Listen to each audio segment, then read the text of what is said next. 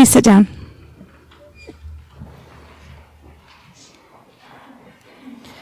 Isaiah 58, 1 through 12. Cry aloud, do not hold back. Lift up your voice like a trumpet. Declare to my people their transgression, to the house of Jacob their sins. Yet they seek me daily and delight to know my ways, as if they were a nation that did righteousness and did not forsake the judgment of their God.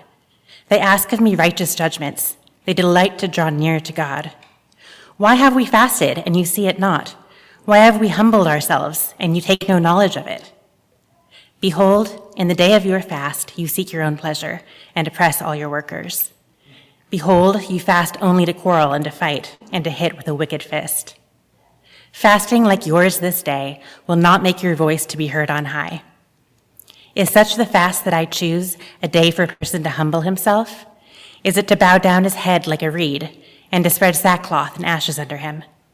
Will you call this a fast and a day acceptable to the Lord? Is not this the fast that I choose, to loose the bonds of wickedness, to undo the straps of the yoke, to let the oppressed go free, and to break every yoke? Is it not to share your bread with the hungry and bring the homeless poor into your house? When you see the naked, to cover him, and not to hide yourself from your own flesh? Then shall your light break forth like the dawn, and your healing shall spring up speedily. Your righteousness shall go before you. The glory of the Lord shall be your rear guard. Then you shall call, and the Lord will answer. You shall cry, and he will say, Here I am. If you take away the yoke from your midst, the pointing of the finger and speaking wickedness, if you pour yourself out for the hungry and satisfy the desire of the afflicted, then shall your light rise in the darkness, and your gloom be as the noonday. And the Lord will guide you continually and satisfy your desire in scorched places and make your bones strong. And you shall be like a watered garden, like a spring of water whose waters do not fail. And your ancient ruins shall be rebuilt, and you shall raise up the foundations of many generations. You shall be called the repairer of the breach, the restorer of streets to dwell in. The word of the Lord.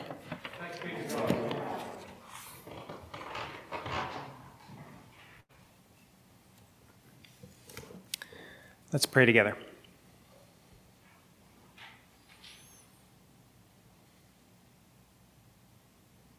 Almighty God, it is a fearful and beautiful thing to be in your presence and to be among your people and to hear your word.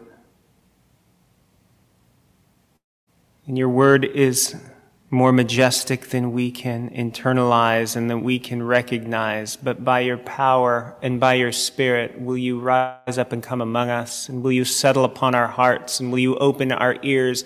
And will you open the eyes of our minds? And will you grant us to see Jesus Christ high and lifted up? And will you humble us down to the ground that we may be exalted by Christ? And grant us to desire only that exaltation and none other. In Jesus' name, amen. Please sit down. And please would you turn back to the Isaiah reading. One of the great things about the God of the Bible is that the God of the Bible is deeply committed to reality. Sometimes people ask, how can we be sure that there's a God? Well, that's a question for another time. But the really it's kind of the wrong way around. Once you get to know God, that once you get to know God, you actually are knowing reality in a deep and fundamental way. And God is committed to reality in a way that His people often aren't. So here's what I mean. If you look all through Scripture, one of the things that you'll find is that God's people very often fall into a terrible trap. And the terrible trap that we often fall into in Israel and in the church is that we find refuge and we find security and we hide out in falsehood and in hypocrisy and in a phony kind of religion. And we do that because it's comfortable, because it's attractive. Like false religion, the great thing about false religion, or the attractive thing about it, is it's always telling us that we're great, that everything's okay, it's just fine. And it makes us comfortable, And many of us, most of us, we're pretty darn good at lying to ourselves, and we love to believe our own marketing. However, once again, the great thing about God is that he just doesn't put up with it. He just doesn't go in for it. Good as we are at our own marketing, he doesn't go into it. Our lies and our delusions, they do not fool God. And God, in his kindness, and it's one of the ways that we see his kindness, he reaches out to us and he unveils our falsehoods right before our eyes. And he takes us from phony to real. He is a God of reality. And that's what God's call to repentance is really all about. God, when he calls us to repentance, he is calling us from phony to real, from phony religion to real transformation. And when God calls us to repentance, the tone of his voice is stern, but his heart is kind. And I want you to remember that tonight, Emmanuel. Because this is a night for us to pay attention. And this is a night for us to practice listening to the kind sternness of our God. Because he's calling us to repentance. Every last one of us, he's calling us to repentance. And that call to repentance is a good thing. And I want you to lean forward and not recoil and not run away, but lean forward because God is taking us to the real thing, and the real thing is sweeter than the phony. So, take a look at Isaiah. So when we come to this reading, the scene opens up, so to speak, and we're several hundred years before Jesus. And Israel, the people of God, they are just remarkably impressed with themselves. Like they're doing great. They are believing their own marketing like it's going out of style. And they think that their religion is just really good. So look at verse 2. So in verse 2, they're clearly really observant. They fasted. They fasted. We won't ask about our own practices of fasting, but they fasted. And they did all the right things, and they weren't even like boring and cold about it. Verse 2 says they delighted in the Lord. They delighted in knowing the judgments of God. They were really impressed with themselves. However, despite that they were really impressed with themselves, they were pretty disappointed with their God. Because God wasn't following their instructions. And see, verse 3, Israel's saying, God, listen, man, have you seen what we're doing? Like, we're good. Like, compare us, grade us on the curve. We're fantastic, and you are not blessing us like we're telling you to. And this is where God's kind sternness comes into the picture. Take a look at verse 3. It says, behold, in the day of your fasting, you seek your own pleasure, and you oppress all your workers. Behold, look, you fast only to quarrel and to fight and to hit with a wicked fist. Fasting like yours this day will not make your voice to be heard on high. Now, can you see how God, right there, the word of God is peeling back the facade on their phony. And it's a little bit like God looks at Israel and God says, wait, are you kidding me? Israel, are you kidding me? Like over here, you're fasting, but at the same time, you're oppressing people. And over here, you're saying that you love me and your words are beautiful and you talk about how I am your delight. But over here, I can look into your soul and I can see how you're fighting with others. And I can look into your soul and I can see your desires and your pleasures. They're not from me. They're for yourself. This is really all about yourself. And so, as if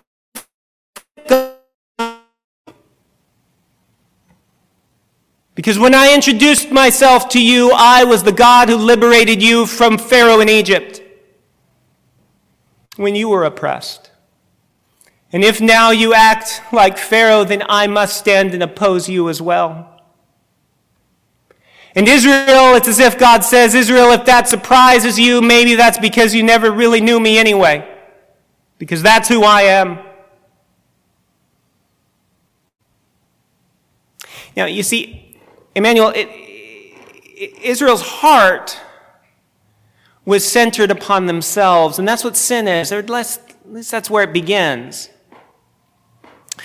And because they were centering upon themselves, they could justify opposing and oppressing the weak. And they had no concern for the poor, and their heart was hard. It was soft only to themselves. It wasn't even soft to God.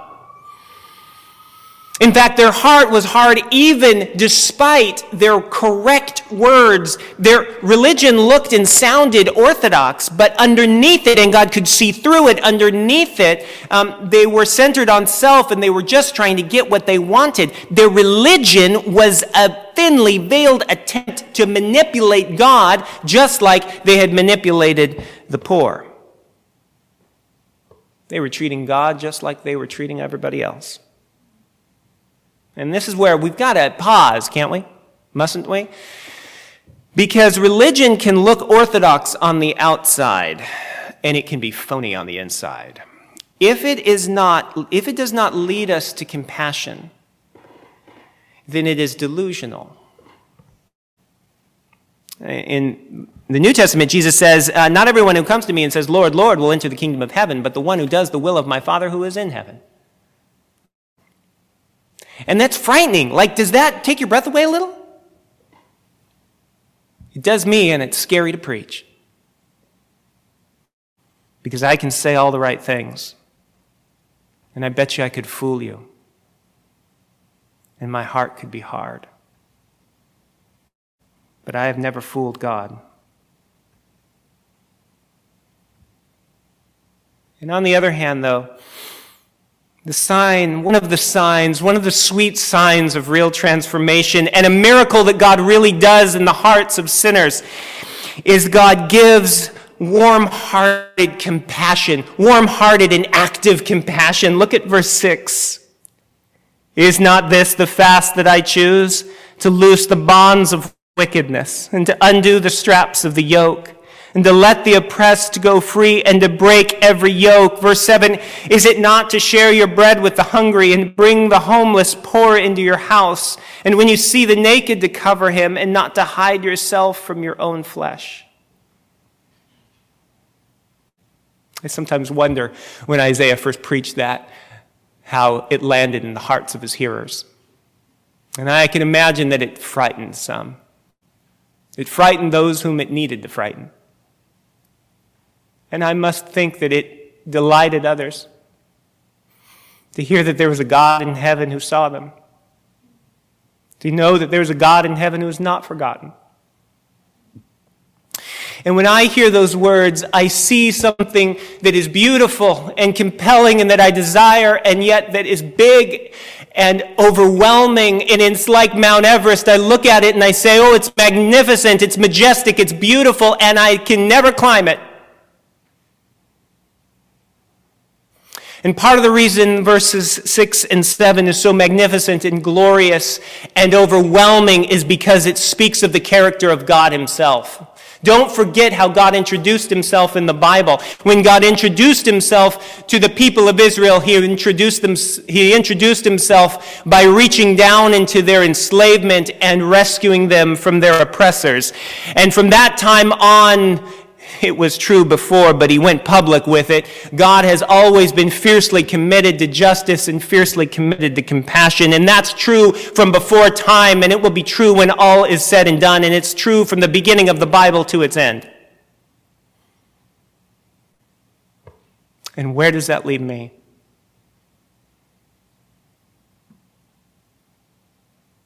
Grateful. Because part of God's liberation is that he reaches down into the stone-cold hearts of his people. And he liberates them also from their self-centered sin. And when he reaches down and he liberates from our self-centered sin, he transforms his people to be like him. He transforms us to be a people who are full of compassion and lovers of justice. And that is one of the marks and the fruits of true transformation. Jesus says, look at the fruit. And so can you begin to see the kindness of God in the midst of his stern voice? Look at verse 8 and watch how God's kindness allures the hard-hearted people of Israel. Then shall your light break forth like the dawn, and your healing shall spring up speedily, and your righteousness shall go before you, and the glory of the Lord shall be your rear guard. Look at that, the glory of the Lord, that's Exodus. You remember when God liberated Israel from Egypt, it was his presence and his glory that was their defense. He got in the way between Egypt and Israel.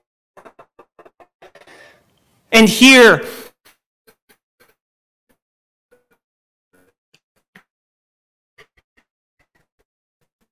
and I will be your rear guard, and my glory will be nearby. And verse 9, I will say when you pray, here I am, Israel, I'm near. I am near your prayers. And verse 11, I will satisfy your deepest desires, even when you're in a scorching land where no other desire can be met. I will be the satisfaction of your deepest desires. You see, Israel's problem is that they didn't really believe in God. They believed that God was stingy, and that's why they thought they needed to manipulate him. But God's not stingy. Israel was stingy, and we are stingy. But God is big with kindness.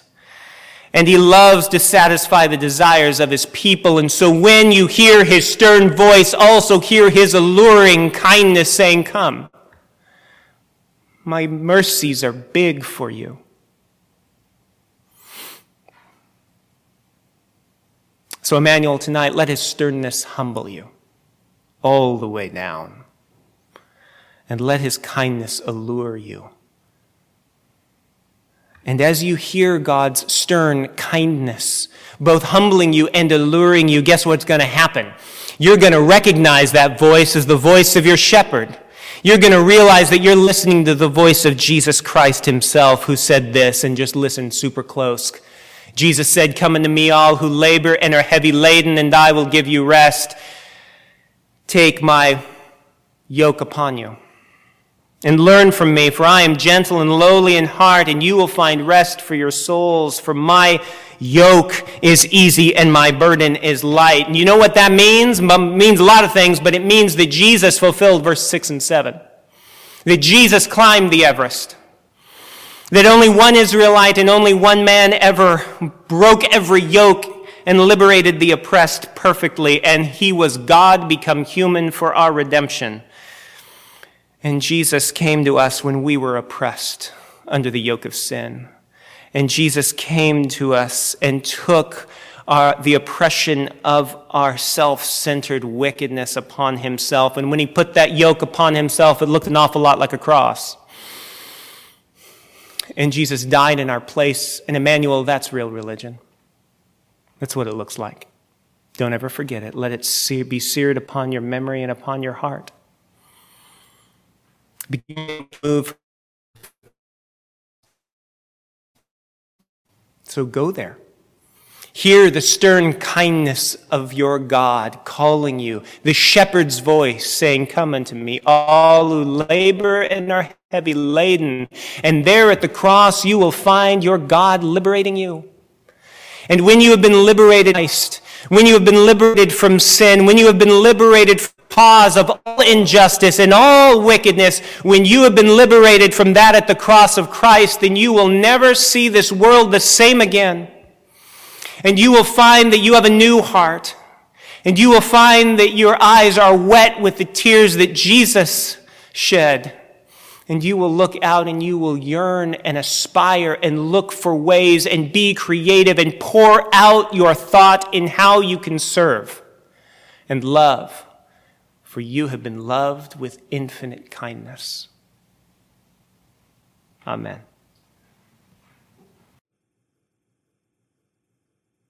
Hello, everyone. My name is Jim Saladin. I'm the rector here at Emmanuel Anglican Church. Our church exists to see and describe and to reflect the beauty of Jesus Christ for the flourishing of our city. And I hope this podcast encouraged you in that way towards Christ. If you're here in New York City, we'd love to see you. Please join us on Sundays at 11 a.m. Generosity drives everything we do at Emmanuel. And if you'd like to contribute, please visit www.emmanuelanglicannyc.com/give.